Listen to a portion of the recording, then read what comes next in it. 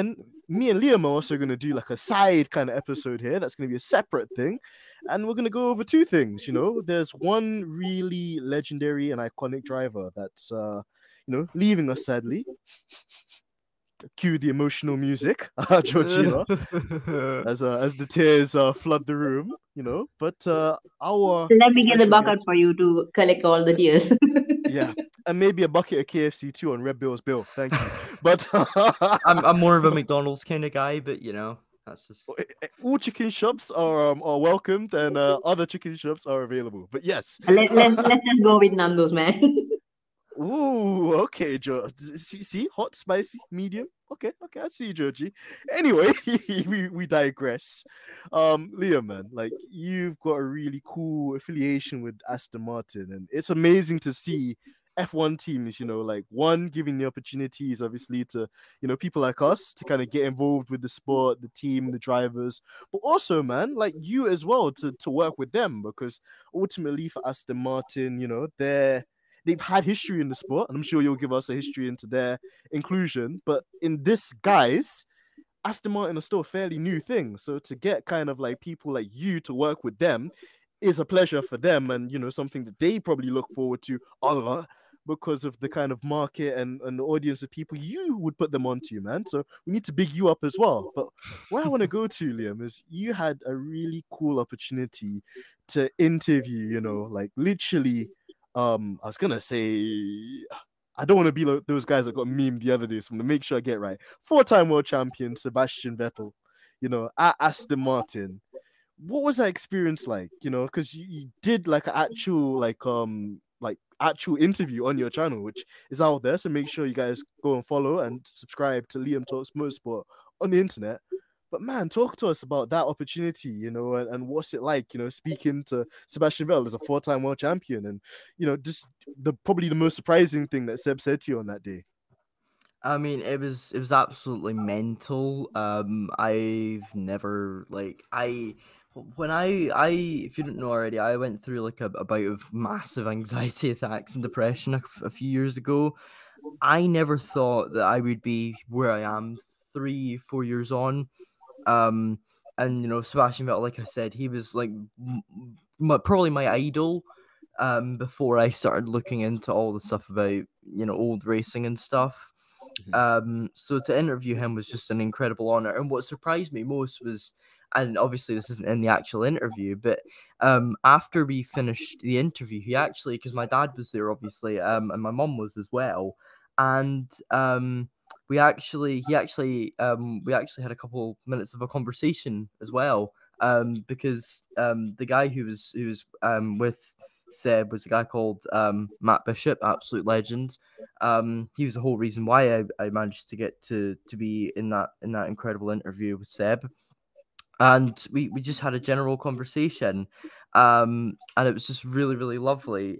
Seb's a really, really nice guy, and I wish him nothing but the best for the future, whether that be, climate, being a climate change activist, or, becoming a farmer like Jeremy Clarkson, but with his lovely bees, lovely bees, or, or if he just like settles down with his family, with his wife and his three children.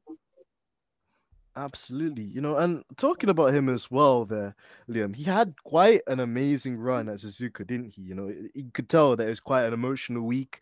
He has lots. I mean, Seb has fans everywhere, for God's sake. But I mean, in Japan particularly, wow. Just like you could basically, I think Seb could run for like a Japanese prime minister over there. Like he genuinely get elected by the people. He's or a man of the people. Or British Prime Minister here, he'd probably do a better job than Liz Truss anyway. Yeah, from what we're seeing at the moment, I agree with you on that one for sure, Liam. It's true. But yeah, like he had that race, and what was your kind of thoughts just on this performance? Because he had a bit of a mistake at the beginning, but then he came back, he fought his way through the field, and he had that awesome final lap battle with Alonso as well. Could you talk about like your emotions and just kind of how you saw that one play out on the day? I mean, my dad was watching it with me, and we're also really, really good. We love Seb. Obviously, I'm not biased in any way, shape, or form, but I was hoping he'd do well, and it's a shame we didn't get to see him and Alonso's last like battle play out because they were showing us like replays and stuff, and it was really annoying. But the battle between him and Fernando was just amazing. Two of the drivers that I've watched for a long time and have been inspired by battling it out for. Whilst it was P6, it was still a really entertaining battle, and I was really happy when I found out you'd finished 6th. And you know what? Hats off to the Aston Martin strategy team because they did everything right to get him back into that points position. The way that they timed things was just perfect with the conditions changing from wets to inters. And that was how Latifi scored points as well. So hats off to the Williams team for that.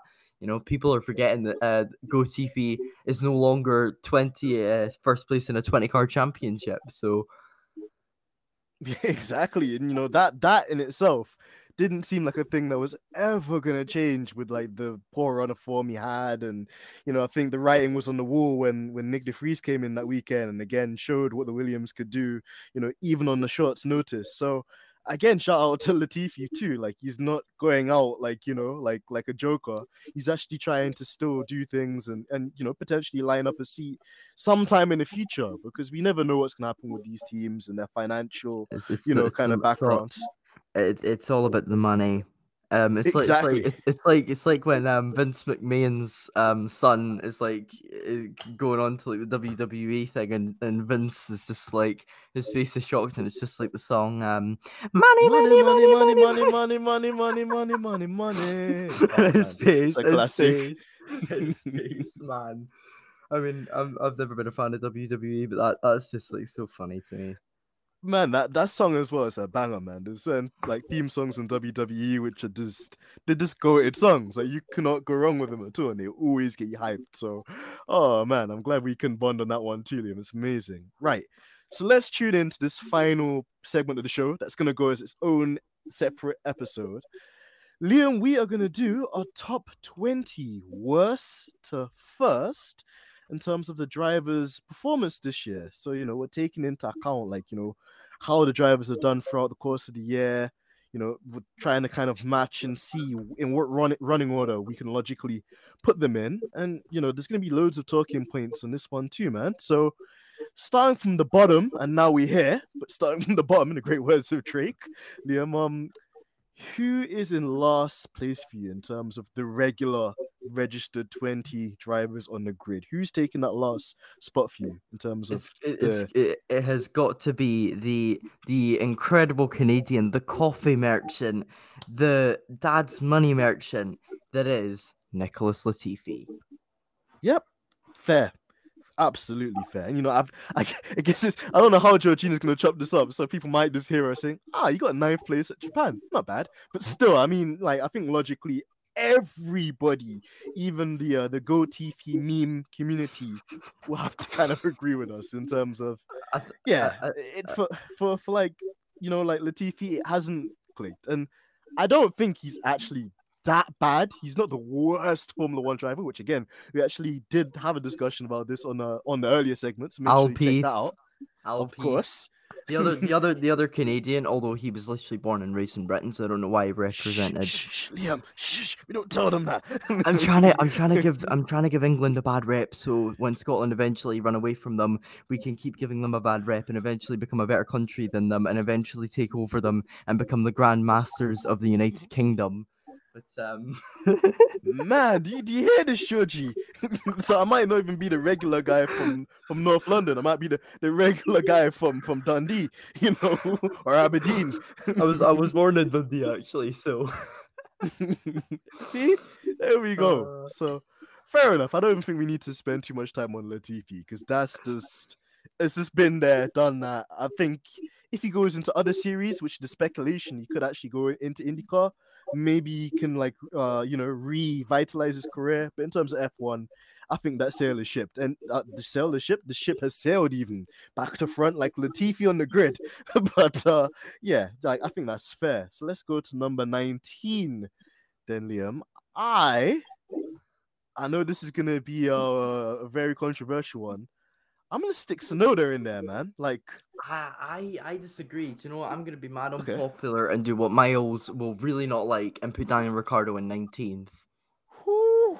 He has Okay. had a terrible season. Like if you look at he's not had a very good season, but like he has had a nightmare of a season, and you know I would put him even like in front.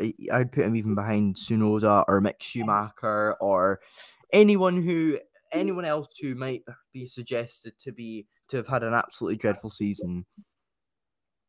Yeah, I think I see it, to be fair, Liam. I don't think I wouldn't be against putting Ricardo there, although I think, the popularist out there on Twitter will say otherwise. But no, I think for a driver of his caliber, for him to not have a seat next season, and bear in mind, we can say all the stuff about, things at McLaren not being equal, or, maybe the mechanics giving Lando more priority. All of that aside, this is an 8, maybe even a 9-time Grand Prix winner. And because of his lack of performance this season, that's ultimately the reason why McLaren have decided to terminate his contract early and to invest in somebody that's still, an unproven entity in Formula One.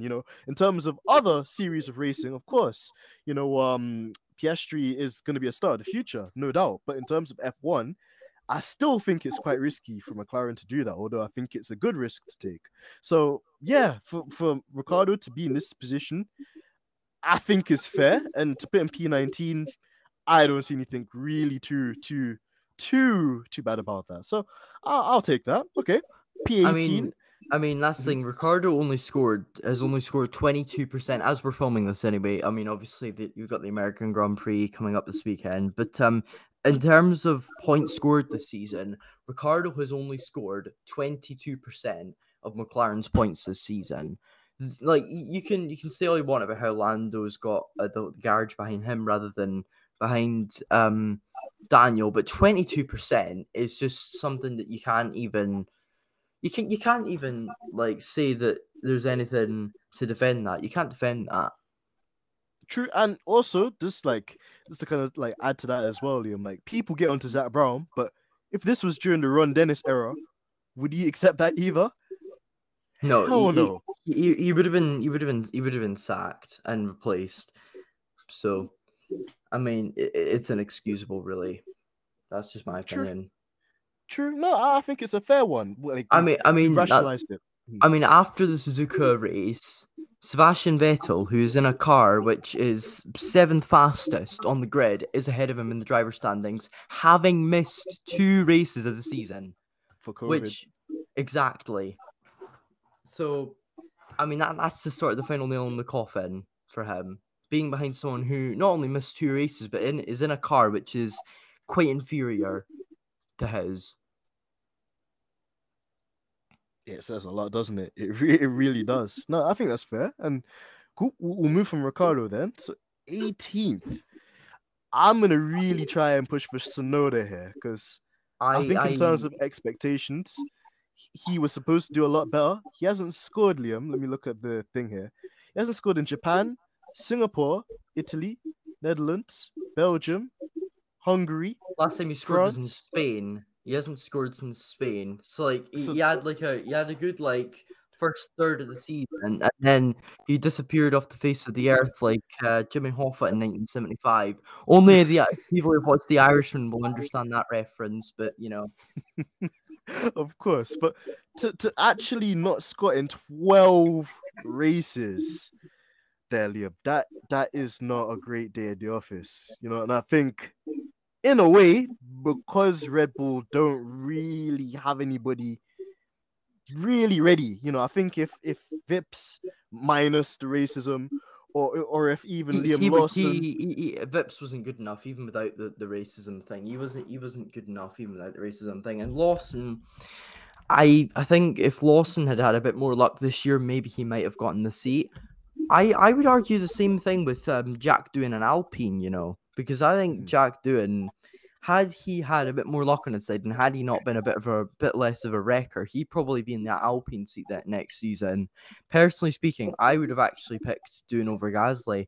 I'm going to be unpopular and say that because, but Tsunoda, he scored all of his points. He's only had 3-point scoring displays, and we're 18 races into the season. I mean, he didn't start in Saudi Arabia, but that was because of a mechanical problem. But even then, he was still starting from the back of the grid again because of a mechanical problem. But if you look at his pace, he still wouldn't have done very well. So, yeah, and I think that's fair. Like it's just one of those ones where like he had a lot of crashes in his debut year, but you could see he had like that raw speed. So we were hoping that it'd mature a bit and he'd be a bit more consistent, but for whatever reason, it just hasn't worked out. So I think that's fair. And to kind of kick things on, P17, I'm gonna nominate Schumacher for this, given that in recent races, I think we've seen an upturn in performance because let's not lie about it, Liam. He kind of has to with Gunter Steiner sampling the market. But at the beginning of the season, to defend Mick, in the last 4 performances, he's beat Kevin Magnussen twice. So and that's thing since I'd say Canada, he's been pretty much level footing with Magnussen. He's been very close to him in terms of performance. Since the Canadian Grand Prix, I'm pretty sure he scored more points than Magnussen has, and that's about halfway point of the season in terms of what we've had so far. So I think in terms of second half of the season, he's had a better second half of the season, and it's taken him a wee while to get used to the car. I think with Magnussen, he had that debut race, and that just sort of put Schumacher even more under pressure. But then you need to remember the Ocon incident, which may have actually costed him points. Even though he instantly pirouetted and got going again, he was behind Ocon and was behind him for the rest of the race. Ocon finished 7th and Schumacher finished 11th.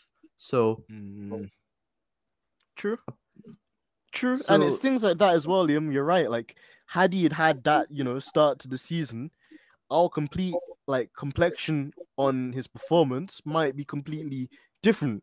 But because that happened, and then we had the series of crashes in Jeddah, Monaco, and kind of like being completely off the pace in Azerbaijan as well, it's not put him kind of like in a safe position. But I mean, are there any other candidates you want to put probably lower than him at the moment? I mean, that's the thing. Lance Stroll's had an all right season. He's not had a very good season. I think in terms of the next couple of drivers, you'd probably based on points, you'd probably put Zhou Guanyu there, but he's been a very unlucky driver. You have to keep in mind, and he is a rookie, and it's tricky that he's coming against Valtteri Bottas, who's one of the best drivers on the grid.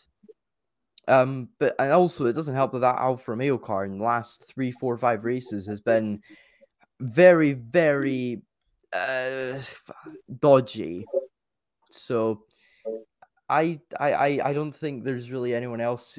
Stroll is like a contender for that, to be fair. Actually, yeah, I'd probably put Lance Stroll. I'm going to be unpopular and put Lance Stroll in 17th. Okay. We could go for Stroll. I mean, again, like he's had a couple of decent races. I think for me, I remember the kind of cheeky one in France. Well, again, I'm not going to go into too much detail because I want Aston Martin and you to continue having the great partnership and relationship. But yeah, the kind of last lap battles he had with Seb around France was quite cool, but cheeky. So he's a guy where, again, like he's not been like at the front or even like I've never seen him like lead the midfield. But in terms of mistakes this year, I've not seen as many. So he's a driver to me which has matured a bit more, which is why I was willing to give him a bit more bail compared to Schumacher. But we could put Stroll there for P17. Because that's the thing. Stroll, he's not made as many mistakes, and he's only had 2 retirements this season, and both of them were mechanical problems. But avoiding crashes doesn't necessarily mean that you're improving as a driver. I think he's not got the raw pace to be a Formula One driver at the moment. I think give him one more season in that Aston Martin, and if he doesn't improve, replace him with someone else like a Felipe Drugovich. Give Drugovich a chance, and if Drugovich doesn't do well, then replace him. So I would put him there, and then I would probably put Mick Schumacher, and then to be honest, it's probably a mix up of Joe Guan Yu and I can't really think of anyone else. To be honest, I'm thinking Albon. That's like the Albon. maybe, but yeah, maybe I can sort of. Magnussen. Magnussen's had a. I think Magnussen's had a good season considering how slow the Haas has been. Because like 22 out of 34 of their points have been scored by him, and to be fair, since Canada, Haas have been the second slowest car. You know, them and AlphaTauri have been the bottom of the midfield, so it certainly hasn't helped their case out. But I'm not sure. I'm not sure if you'd put Albon or you put Joe or if you'd put Magnussen next. I think how we'll do it. So we got Latifi P20, Ricardo P19, Sonoda P18, Stroll P17, Schumacher P16. I think it's fair to put Zhao there because although I think he's been more consistent and he's made less mistakes himself, he's just been unlucky. There have been times as well where like he's just been close to the top 10, but it hasn't fully come forward. But I'd definitely be interested in seeing him in Formula One for another season. I'm glad that finally Alfa Romeo have confirmed that extension for next year. So we can go Zhou P15. For P14 and 13, I'm just weighing it up whether we put Magnussen in P14 or whether we go with Albon. Because even with Albon, you know, he's bounced again. He's another driver that's had time. In a way, both of them kind of have a similar story. They've both been out of Formula One for a year or two. They come in, they've kind of like, you know, dominated their teammates. And yeah, they've just been steady eddies. You know, they haven't been, you know, setting the world on fire. But at the same time as well, as and when they can get a job done, they tend to do it. So Because that's the thing, Williams have almost like for almost every single race weekend, Williams have been the slowest car. So for Alex to have gotten 4 points is decent. But then you look at the attrition rates of each race. You know, you wouldn't have got points in Melbourne had it not been for, first of all, a really good strategy, and second of all, Sainz not deciding to go full megalomaniac, and Max not having his retirement. And then you've got Miami. Gasly and Norris had their little incident, and Vettel collided with Schumacher, giving a chance for Albon to score points. You know, he took those opportunities. He was there. You know, compared to Latifi anyway, he was there to take the opportunities. And then you had Spa, where he genuinely had good pace. But then you have Hamilton, Alonso's incident, as well as Bottas's. So, but then you can say the same thing about a lot of drivers this season, where they've been quite lucky. But you know, it's just as I think Albon would be fair to put in P13. I think Magnussen should be 14th. So yeah, we can do that. So let's put. I'm just kind of making a list on my phone as well. So am I in my notes section. So we've got Albon and P13. Great. Okay. So then that leaves us with the other, like, you know, remaining, almost like 13 drivers there. Yeah, the entirety of the top 10, top 11 plus Gasly. That's who's left, I think. Yeah, so. I mean, well, on the topical, which, where do we put Gasly? Because AlphaTauri have been really bad this year, so I'd be tempted to put him in 11th probably. But okay. I mean, that's the thing. Seb's had a really good year. I think at this point, it's just impossible. Max is obviously first. I'd say either Checo or Charles in second. It's quite tricky because Charles has had that abomination of a strategy team. And then, you know, it's all on a platter. You know, you got George and Lewis, Carlos. Lando's probably top 3 for me, actually. But and then you've also got Fernando as well, who's had abominable luck compared to Esteban. So in terms of, if we're talking raw speed, you know, it's really tricky after Albon. So yeah, it's tricky. Yeah, well, you know what? I'm gonna put Gasly in 12th, and I'm gonna put Seb in 11th because That's fair. That's fair. Yeah.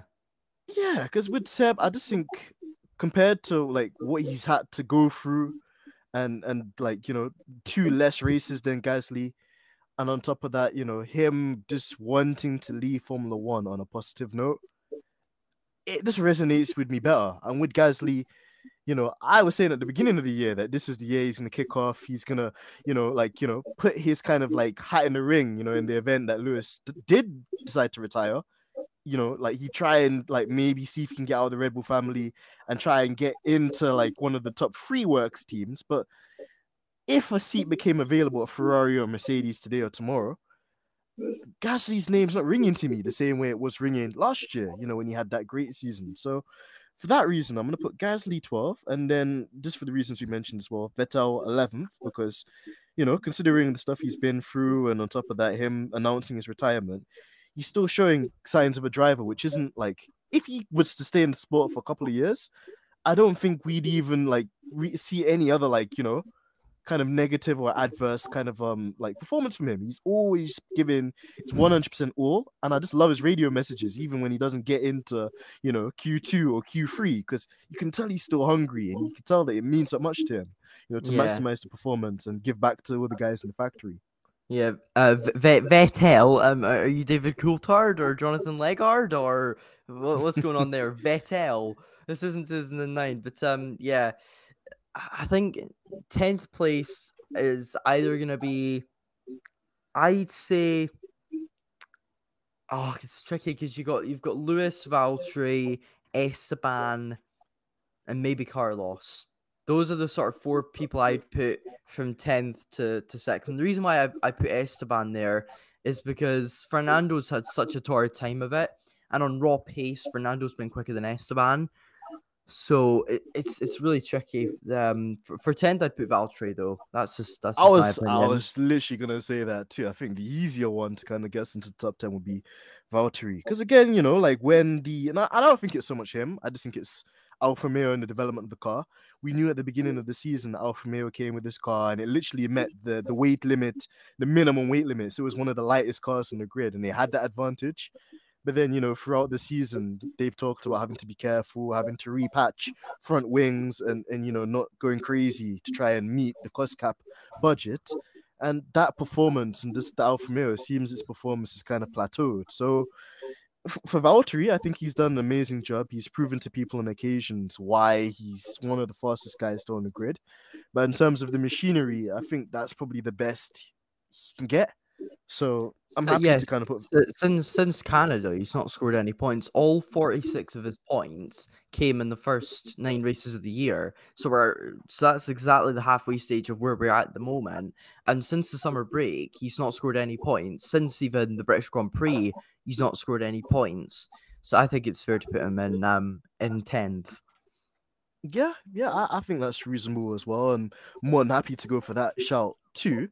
So then going kind of deep then into P9 onwards, because I actually want to give it to Ocon, to be honest. I was going to say either Esteban or Carlos, probably. I'd say Esteban, yeah.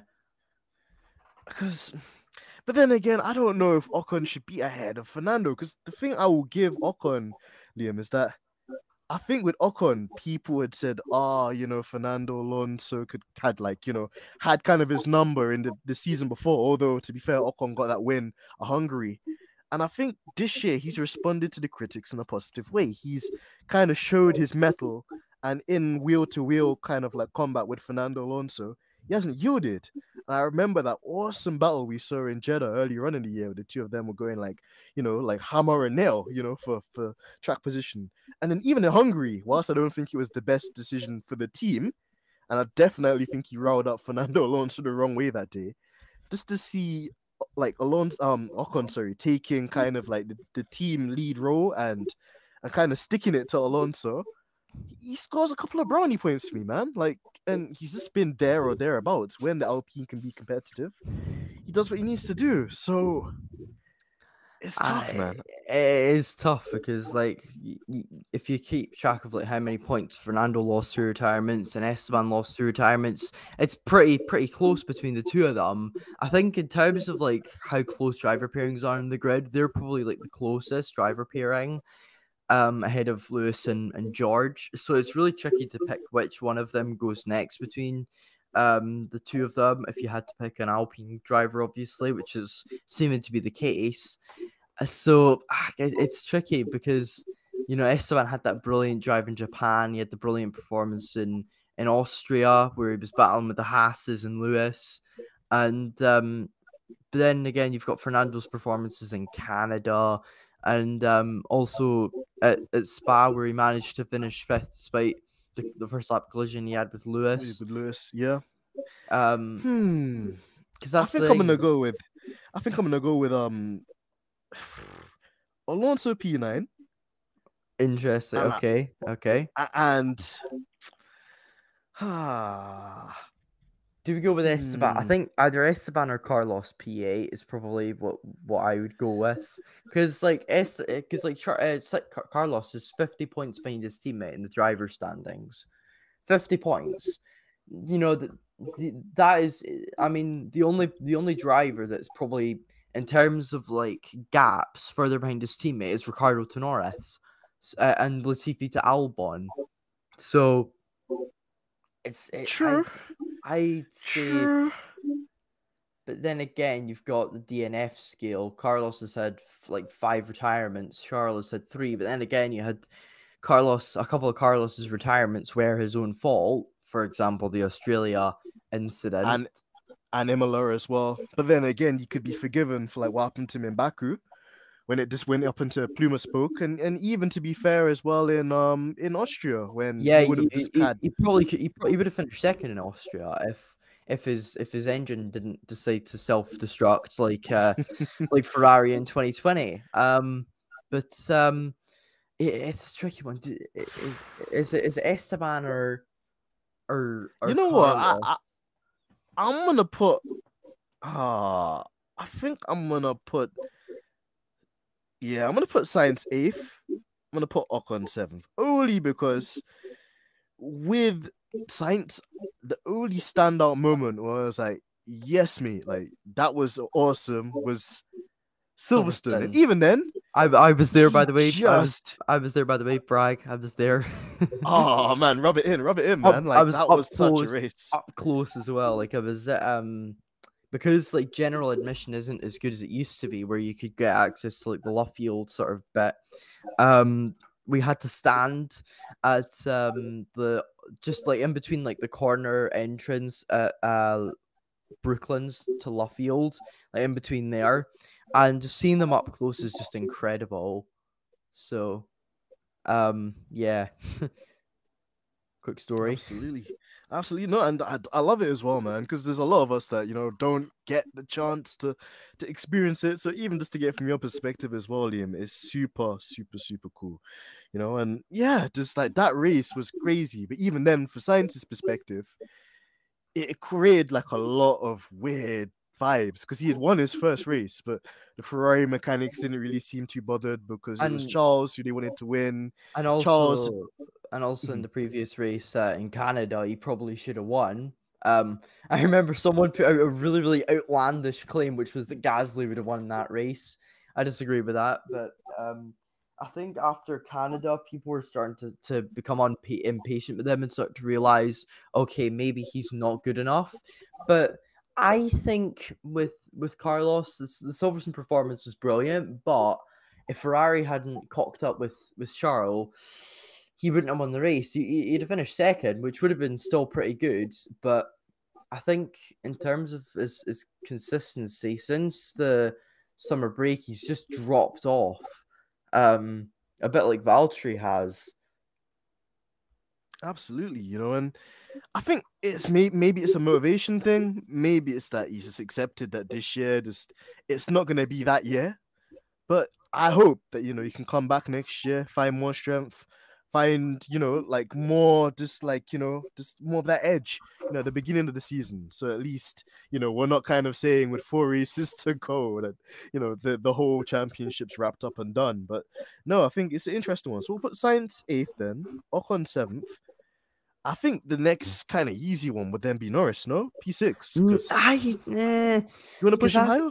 I think I'm gonna be really unpopular and say, well, nah, because Lewis is a little bit behind George, but he had a bit worse luck. I mean, quick story. When I applied to Formula Nerds, they actually told me to write an article on Lewis, and my article was really good, so that's how I ended up working for them. So I guess Lewis's bad luck gave me good luck. If you like, so it's tricky.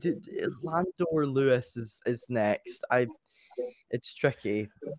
Well, actually, I mean, maybe even Russell, to be honest, because even Russell, like with him, like blimey, crikey, like he's come in, and don't get me wrong, he's done a really good job to settle in at Mercedes, to be on pace with Lewis on most days, and to get a result for the team where he can. But I mean, it's just that kind of rash side to him still. Like there was the Silverstone thing, which the consistency that he had in the first half of the season was mad though. And to be fair to him, Silverstone wasn't really his fault. It was Gasly's fault, because Gasly turned into George, because I need to find the clip. I swear I still think that's Gasly's fault for what happened, but that's just my opinion. And what George did afterwards was brilliant. To help Joe. Yeah, the sportsmanship to go up to Jorgy'S as well. Absolutely, we can't take that away from him either. I mean, compared to what he did with Valtteri before, yeah, that was a bit of a sticky one in Imola. That was a dark day, but no, I mean, he still got that kind of thing though, Liam. Because again, even though I think the FIA were kind of harsh for this one too, he kind of did cause, or was partially to blame for the issue with him and Perez at Red Bull Ring as well in Austria. Then on top of that too, he just yeeted Mick Schumacher out of the way at what was it, Singapore recently too. And then even just some of his decisions, or some of the stuff he tries to do in qualifying, like trying to go out at Canada, like, on dry tires, like on a wet track. I'm like, mate, you're not Jenson Button, He tries to do the same thing again, like pretty much at Silverstone. It didn't work out for him, which is also, whilst maybe Gasly moved in that kind of thing that pinched Jorgy'S. I've looked at the replay now. It is George's fault, because there's a bit of racing track on the side. George cut in when he probably could have left a bit more space for him. Yeah, like there's a good like 3, 4, 5 meters on the right. If George had gone to the right, a bit more to the right, then he probably would have lost position to both Joe and to Gasly, but he wouldn't have caused a massive crash, which nearly, let's be honest, without the halo, would have incapacitated a driver. So I agree that he can be still quite rash. So I think it would be fair to put him there, but then you've also got Lando having a really good Lando having a good season, even like more puts George a bit further back. And then you've also got Lewis having really bad luck as well, and him having that really good run of podiums when George was a bit off the pace compared to him. From Canada through to Spa, Lewis was way ahead of George. I mean, despite George getting pole in Hungary, the pace Lewis had there was incredible. I mean, you would expect that considering he's won around there 8 times, but still.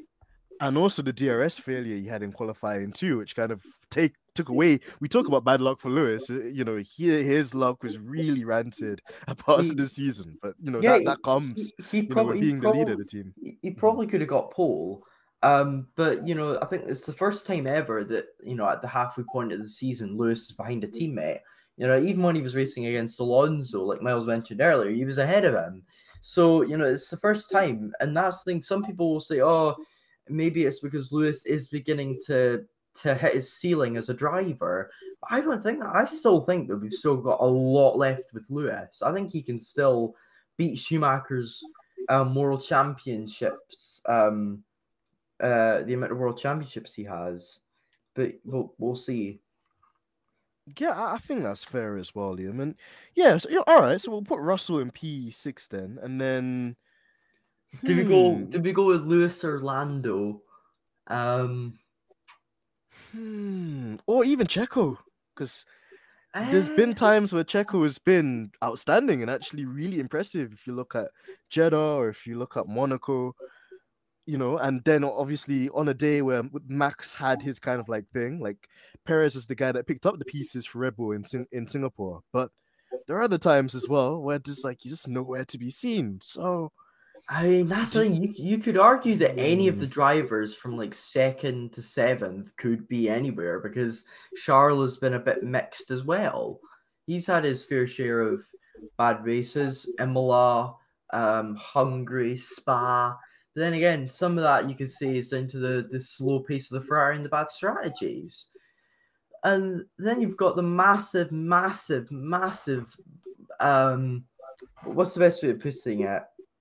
The massive oops that was Paul Ricard, where he was leading quite comfortably as well, and ended up winning it from the lead under, well, I say no pressure, but the Ferrari, obviously you're constantly under pressure in Formula One, so you could argue any of them really.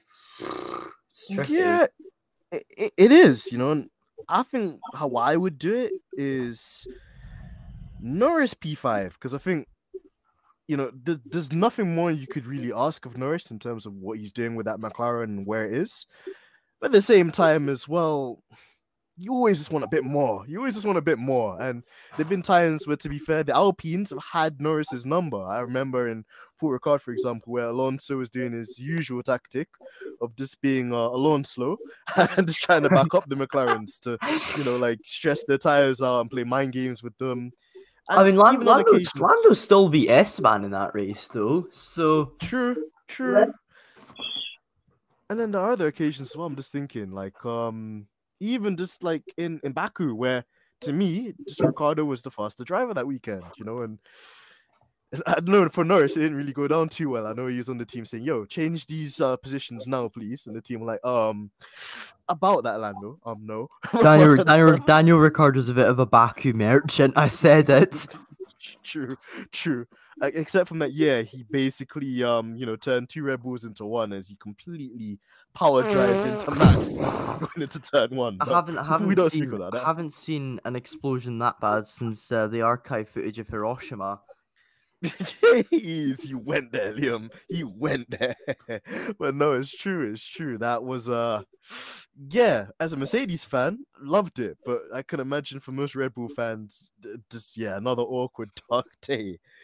Yeah, and then there was just me as a Ferrari fan watching Seb lock up into turn 1 and then seeing Valtteri get the puncture, and I was just like, not this again, Seb, not this again. And then later on in the season, my heart was broken again at Hockenheim. Why did it have to rain? Oh man, yeah, that moment was bittersweet for a lot of people around the world. And then you just went spin galore. It was literally the definition of the Dead or Alive song. Or if you're new when it comes to music and not a fan of the 80s like I am, the Kesha and was it Flo Rida song? So... Hey, that works too. Other kind of musical choices are out there too, but I love the 80s, so we'll stick with that as well. And Bon Jovi, Dead or Alive, great song. But Liam, man, we're gonna have to make a decision here, man. So I'm gonna throw Norris 5th. Actually, Russell, it's either Perez. And then is it Norris or is it Perez or is it Charles or is it Lewis? Because that's the thing. I feel like a little bit of bias is coming through there with the whole Hamilton thing. But man, you know, my boy Lewis has to get a podium, and it has to be in this ranking. But yeah, like has Lewis been more All I'm impressive saying, than right? I've not been biased for the Aston Martin drivers, okay? And I true, am literal, and I've literally done content for them. So true, true. I But was, I can I was, rationalize it. I can I rationalize it, was Liam, because I'm brutal with Stroll. Mercedes. I put him 17th. About half the other Hey, people I who didn't worked tell him there. to put you. I didn't tell you to put him there, bro. I was rooting for my boy Stroh in the LP's conversation earlier. I did my Stroh propaganda. But yeah, like uh, how I would rationalize it is Norris P5. I think like if he was in a better car, maybe we could like see where he would mix in the kind of like top three teams fight. But because he's not in the top three team at the moment, he's literally the winner of Formula B right now. I don't think anybody Formula could be too mad. 1.5, yeah, and I mean, Exactly. 23 points in 4 races. Lando would need to retire from every other race, and Esteban would have to finish 6th to even have a chance at beating him. And then, of course, you've got the added caveat of Fernando, Seb, Valtteri. I mean, dare I say it, God willing, Daniel Ricciardo. I mean that'll happen. I mean, there's probably more chance of Santa knocking on my door right now. Sorry to all the little kids watching. Santa ain't real. Santa's real. Santa's real. I'll just put that out there. Santa is real. Oh, and he kind of does look a bit like Kimi Räikkönen. But anyway, that's besides the point. Kimmy's gonna be knocking on your door wanting that ice cream. Of course. Hey, you see, it matches up as well. Ice cream, cold time of the year. Don't give him mince pies. Give him ice cream. Exactly. I mean, to be fair, when he gets back to the North Pole, he'll probably have unlimited ice creams because the North Pole is literally ice all over. But see, infinite supply, it works for Kimi. Come on, man. You can't say that retiring wasn't the best thing he did. I mean, the only thing I want an infinite supply of is Iron Brew, but that's my choice. That's the best. Why did you do that, Leo? Man, that's like one of my favorite drinks as well. I love Iron Brew. I love it. like Iron Brew is love. Iron Brew is life. Best thing to come out of Scotland, apart from the computer, the phone. No, the computer. The computer was Alan Turing. Sorry, he was half Scottish. But anyway, Claim. the television, the telephone. Not Paul the Rester. The greatest economists of all time, and Carnegie and Smith. There's a lot of things good to come out of Scotland, more than England anyway. I was thinking to myself in the shower, what has come out of England apart from William Shakespeare and an old lady called Liz. So hey, respect to the Queen. Oh, okay, we'll leave that one. She died on my birthday. I had to find out while I was in the middle of eating my pizza, surrounded by my girlfriend, my little brother, and my parents. And then I literally just turned to them and just said, "It's happened," and they just knew instantly. Did you have pineapple with that pizza, by the way, Liam? No, that is an absolute atrocity. Anyone who has pineapple on pizza should be sent to the gulag. They should be gulagged like the average Call of Duty Warzone player. I'm glad you said that, Liam, because like George is an advocate for it. So now you're finally in my camp. No pineapple on pizza. I'm sorry, Georgie. I massively disagree with you on pineapple on pizza's good. I massively disagree with you on that. You cannot put a fruit on a pizza. That's just criminal, because that defeats the whole point of a pizza, which is to be tasty but slightly unhealthy. Wait till you hear from Ben Hunt. Especially for those who are lactose intolerant. Hey, fair point. I can't. You see how you rationalize? I like that, Liam. Yeah, like you got to put the lactose intolerant people in there too.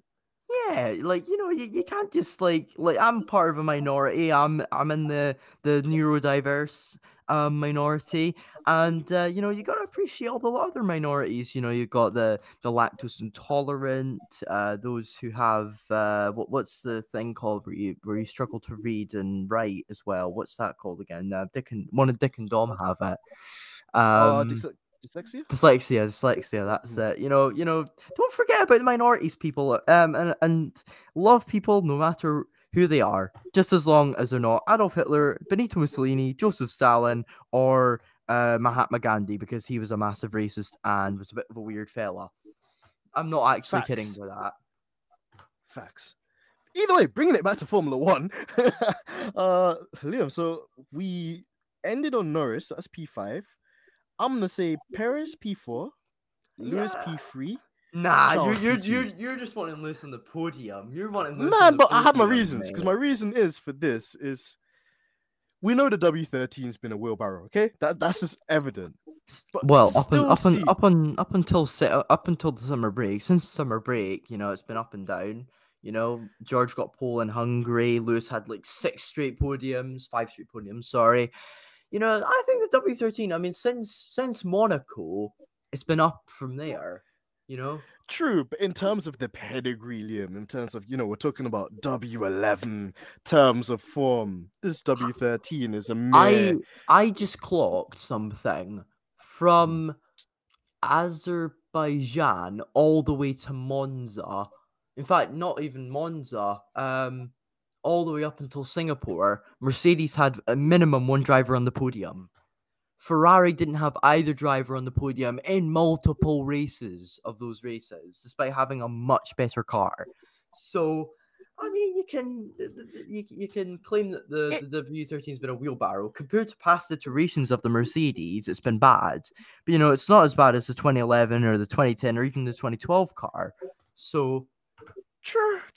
I'll give you that, Liam. But the kind of point I was gonna make in why I'd rationalize putting Lewis over Perez is in terms of Lewis versus his teammate, him and Russell have been pretty close and neck to neck, and pretty much doing the best they can do with that car. Whereas with Sergio, I think we've seen glimpses of him wanting to kind of show his stocks and wanting to kind of be on the same level as Max. And we talked about we had the performance in Spain, the win in Monaco, which was really emotional for him, even though he cheated on his girlfriend Georgie. And then again also kind of stuff we've seen in other places. But then you can't get beat by your teammate by half a minute that basically had to start outside of the top 8 around Spa or get absolutely obliterated around Monza. Like in terms of his comparisons to Max, he's just been nowhere near the races. Did you say half a minute in Spa? Yeah, it was 18 seconds. It was 18. Oh, okay. So maybe an exaggeration there, but still. And also, like Checo's been absolutely.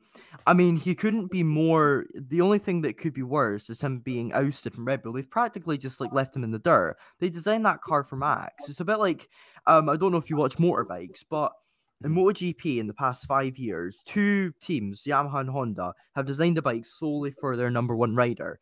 And every single other rider, the only other 2 riders, there have only been 2 riders, barring the ones that they were designed for, that did well with those bikes. The rest of them all did terrible, including world champions. So I compare that to that. And I think if the car wasn't designed for Max, Checo would probably be a lot closer than 113 points behind.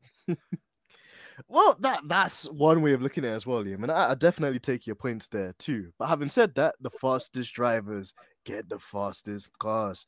And it's so reflective of Michael Schumacher compared to Rubens Barrichello. Similar thing with Red Bull and Sebastian Vettel compared to Mark Webber. I mean, to be fair to Mark, he bottled that championship in 2010. If he hadn't bottled that championship in 2010 by crashing inside that in Korea, then things might have been different. But wasn't he sick? Wasn't that the race where he got sick in his helmet though? I don't actually know. I will go and Google that right now. You too. Stall for me, please. Stall for me. I will. But either way, whilst I'm making my propaganda, I think it's fair. I would give Lewis it just for the entertainment he's given us this season. The kind of the way he's we talked about Seb bouncing back from COVID. Lewis bounced back from a championship arguably being robbed from him, and coming back into a team which hadn't had this car kind of where it should be, and then on top of that as well, having to, take some of the stick as well and take some of the more experimental setups as they try to figure out what's going wrong with it, and he's just been a leader and he's been really, really amazing with George. He's still been amazing with the press. He's had to deal with the FIA on his nuts, in relation to the whole pants and jewelry situation too, and he's just kind of been composed and really, really measured about it. So in relation to that, I've been more impressed with him versus, like George, for example, compared to how Sergio's been with Max. Where like, It was 2007 Japan where Mark Webber was sick. I just googled it. okay, Mark Webber sick during race, and it comes up with it was Fuji 2007. I'm just gonna watch the video now. Classic Team Radio. Webber vomit. I love how they say Classic Team Radio. like I threw up. Gonna retire.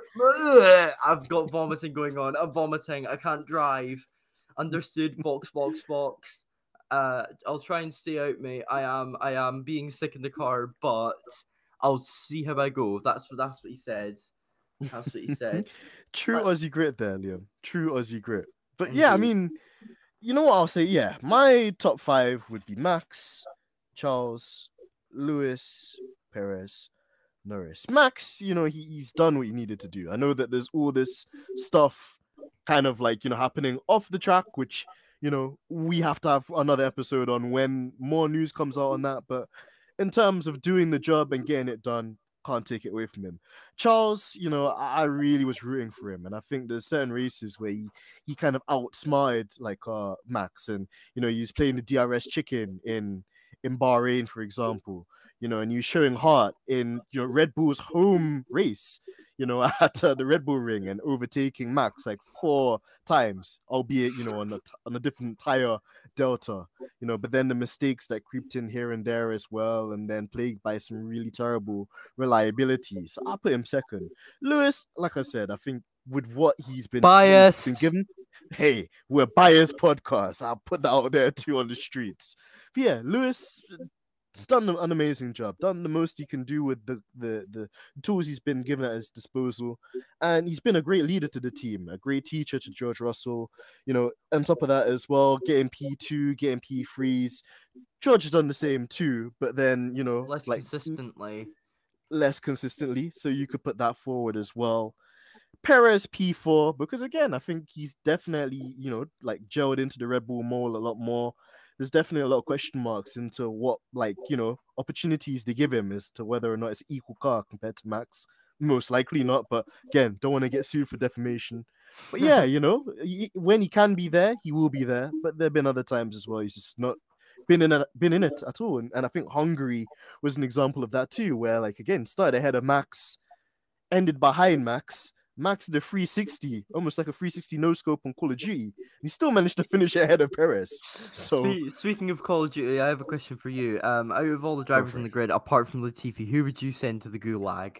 Who would you gulag? Ooh, who would I send to the gulag? Who has absolutely frauded a seat in Formula One? It's hard to say. It's really hard to say, Liam, because I was saying this the other day. Next year, we're actually gonna have a grid that doesn't consist of traditional pay drivers, in the sense of pay drivers that run there. Apart from Lancey, of course, but which even Lance, he's achieved more than a lot of drivers have achieved. He's got multiple podiums. Yeah, pole position. But then again, that Racing Point was literally a carbon copy of the Mercedes, and also Checo finished some 50. I don't know if it was 50 points or not, but he finished a ridiculous amount ahead of him. Checo was 4th, meanwhile Lance was 9th. Lance got 75 points. Checo got 125. It was exactly 50 points. I am a prophet.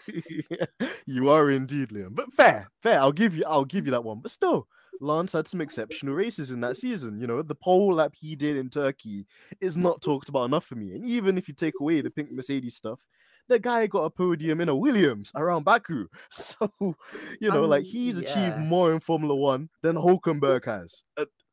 I know that's a controversial one, but it's the truth, if you look at, I mean 2012 Brazil. I mean, to be fair to Nico, he has had a bit of bad luck. But then again, has Lance Stroll won the 24-hour Le Mans or won the GP2 series? I don't think you put him in a Toyota. If you put that guy in a Toyota that's OP compared to every other LMP1 in that class, I'm sure you do a decent job of it. Correction, hypercar.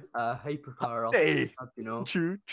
Well, even with that, it's going crazy as well, Liam, because they're going to change it up to LMDH and there's all sorts of... And actually, to be fair, if you put him in the current Toyota, he might not actually win, Because if you look at the driver standings, Alpine have the same amount of points as one of the Toyota entries, which is tied for first.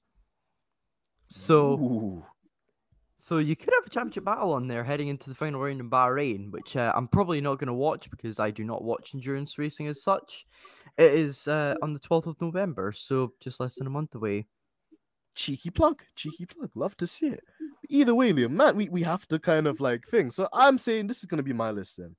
Max first, second Charles Leclerc, third Lewis Hamilton, fourth Perez, fifth Norris, sixth Russell, seventh Ocon, eighth Sainz, ninth Alonso, 10th Valtteri Bottas, 11th, the legendary man himself, SV5, Sebastian Vettel, Yes. 12th Gasly, 13th Albon, 14th the Danish Viking Magnussen, 15th Zhou Yu, 16th Mick Schumacher, 17th Stroll on pole, 18th Yuki Tsunoda, 19th Ricardo, and 20th Go Latifi. Tiffy!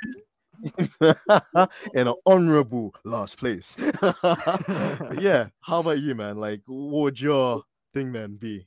I mean, I agree with you on most of the drivers on the list. I'm gonna be really unpopular and say I'd swap Charles and Checo around and put Lando a bit further up.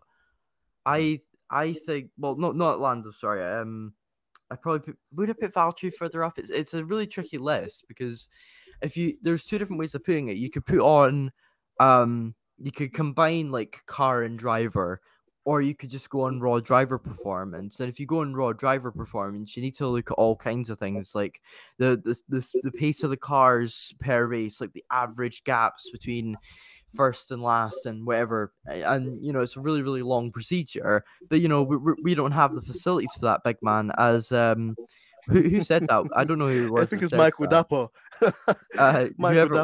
Whoever it was that said that. We don't have the facilities for that, big man. So yeah. I can't put on I can't put on a North London accent, but to finish off, all I'm gonna say is Man United are bigger than the whole of London. We just beat Spurs 2-0. Ha ha ha. Ooh, spice. Love to see it on the Stripping the Dipping channel. But Liam Man as well. Again, that's another kind of one which is going to be interesting to see how it plays out throughout the season. But again, Liam, man, you've been an amazing guest, man. Just like your knowledge, just your views, your takes, just the work you've done as well, man. It's inspiring. And the note I kind of like to leave on as well, Liam, with you is just like, what advice do you have, for the people out there that want to go into like content creation in the F1 sphere, and do you have any other interesting or, like intriguing projects that we can look forward to in the upcoming weeks, months, or in imminent future? I mean, to be honest, there's not really much advice I'd really give, to be honest. I mean, if you're looking for advice, do not ask me. I mean, I haven't uploaded videos in more than a month. I'm really busy. I mean, to be honest, what I would say is that you need to be a bit more committed than I am. Because that's the thing. If I committed to YouTube, I'd probably have been on 1,000 subscribers by now, and I probably would have been able to probably make a bit of money from it. But you know what? It's not all about money. I can't really give you any advice, to be honest, because there's not really much I can really say. I'll step in for you, Liam, because I think you're underselling yourself, man. Like I'll be a wingman here and say that, like honestly, like you've taken such an interest in Formula One, and unlike most of us that would just sit around and say, yeah, well, I like Formula One, and that's basically it. You really realized, your visions and ambitions, to get into journalism, to get into writing, and it's not like, like your dad owns a Formula One team or, that you've had immediate, like everything you've done it on your own back, man. And I think that is so impressive and commendable to you in terms of the stuff that you've done, stuff that you've achieved, stuff that you've worked on, and even more that's going to come in the future as well, man. So yeah, I mean, of course, we can all be more consistent. I think all of us can have that kind of like goal in life to be more consistent and to try and do more. But when you're a full-time student and you still find time, to make amazing content and to go and do your research and to be so knowledgeable on areas which a lot of us, still need to learn about, it's really, really commendable, man. So huge shout out to you, big respect to you. And Thanks. as you wrap up this podcast, Liam, like where can our amazing viewers find you and where can they subscribe to your channel? and so forth as well, man. So my almost inactive YouTube channel is Liam Talks Motorsport. I would get the full link up, but it's a long and complicated link. So if you're interested in links, it is https. It's just youtube.com/channel/ capital U, capital C, capital Q, capital V, capital W, lowercase w, lowercase l, capital R, capital X, lowercase g, lowercase v. I can't be bothered. Nah, I'm done with this. Well, to make it easier for the viewers, as we do anyway with all of our amazing legendary guests, Georgina will do the honors of putting all the links to our special guests and, Liam and also Miles earlier on from this segment of recordings in the description and in the tweet that goes live as well with this episode. So make sure you go and subscribe to Liam and Miles as well, and you guys give them the love and also appreciation. And, again, engage with us too. Who is your top 20 list? Do you agree with what we said? Would you change the order differently too? Let us know, because at the end of the day, all we've said is our opinions, and everyone is entitled to their opinions. So, yeah, but Liam, any final words? I mean, on Twitter, it's at Liam Talks Motorsport. That's not really a tricky link. It's just twitter.com/Talks Motorsport. And also go follow Miles. Go follow the podcast, the Stripping the Dipping podcast, and also I don't really shout out many people, but shout out to Matt Bishop as well. Go follow him at the Bish F1, because without him, I probably wouldn't be talking right now. Oh, well, again, amazing. Love to show love. And Matt Bishop's such an amazing guy as well. Hopefully at some point we can have him on the podcast, and also just get more insight into the world of F1 from so many different angles and perspectives, because that is what this channel is. And this is what this channel's, USP is. It's unique selling point, because we like to sell. But anyway, guys, it's been a legendary episode. So make sure that you like, share, subscribe as always, show support as always as you do. And yeah, we'll definitely have Liam and Miles back on future episodes. So make sure you stay tuned and look forward to that as well. And yeah, Liam, thank you so much, man. You've been literally our star of the day, man. Like, we're so honored to have you. And again, just keep up the amazing work you're doing, man. Yeah, it's been great to be on here. Thank you very much. No worries at all, man. Honestly, anytime, we're more than welcome to come back onto this podcast. We want to hear more of your stories and more interesting, like unknown kind of facts that we, the world of F1 and our community need to learn. And as always, man, it's a pleasure. I was actually considering doing some like YouTube shorts about like facts about F1, but to be honest, I don't have the time for it and the willpower to do it. But yeah. Well, come on, man. Maybe when you get some time, or maybe when there's some more holidays, consider it, because I would love it, and I'm sure our listeners will as well, man. So keep it in mind, because I think you'd be the perfect person for that, and it'd be great just to see some more content with your name attached to it. And of course, F1 nerds as well, and all the other things that you do too. It's just great, and an extension of the amazing work you do as well, man. So huge shout out to you. You're brilliant. But yeah, guys, it's been your boy AMG Denz, and on this episode of Stripping the Dipping, I'm out. Peace.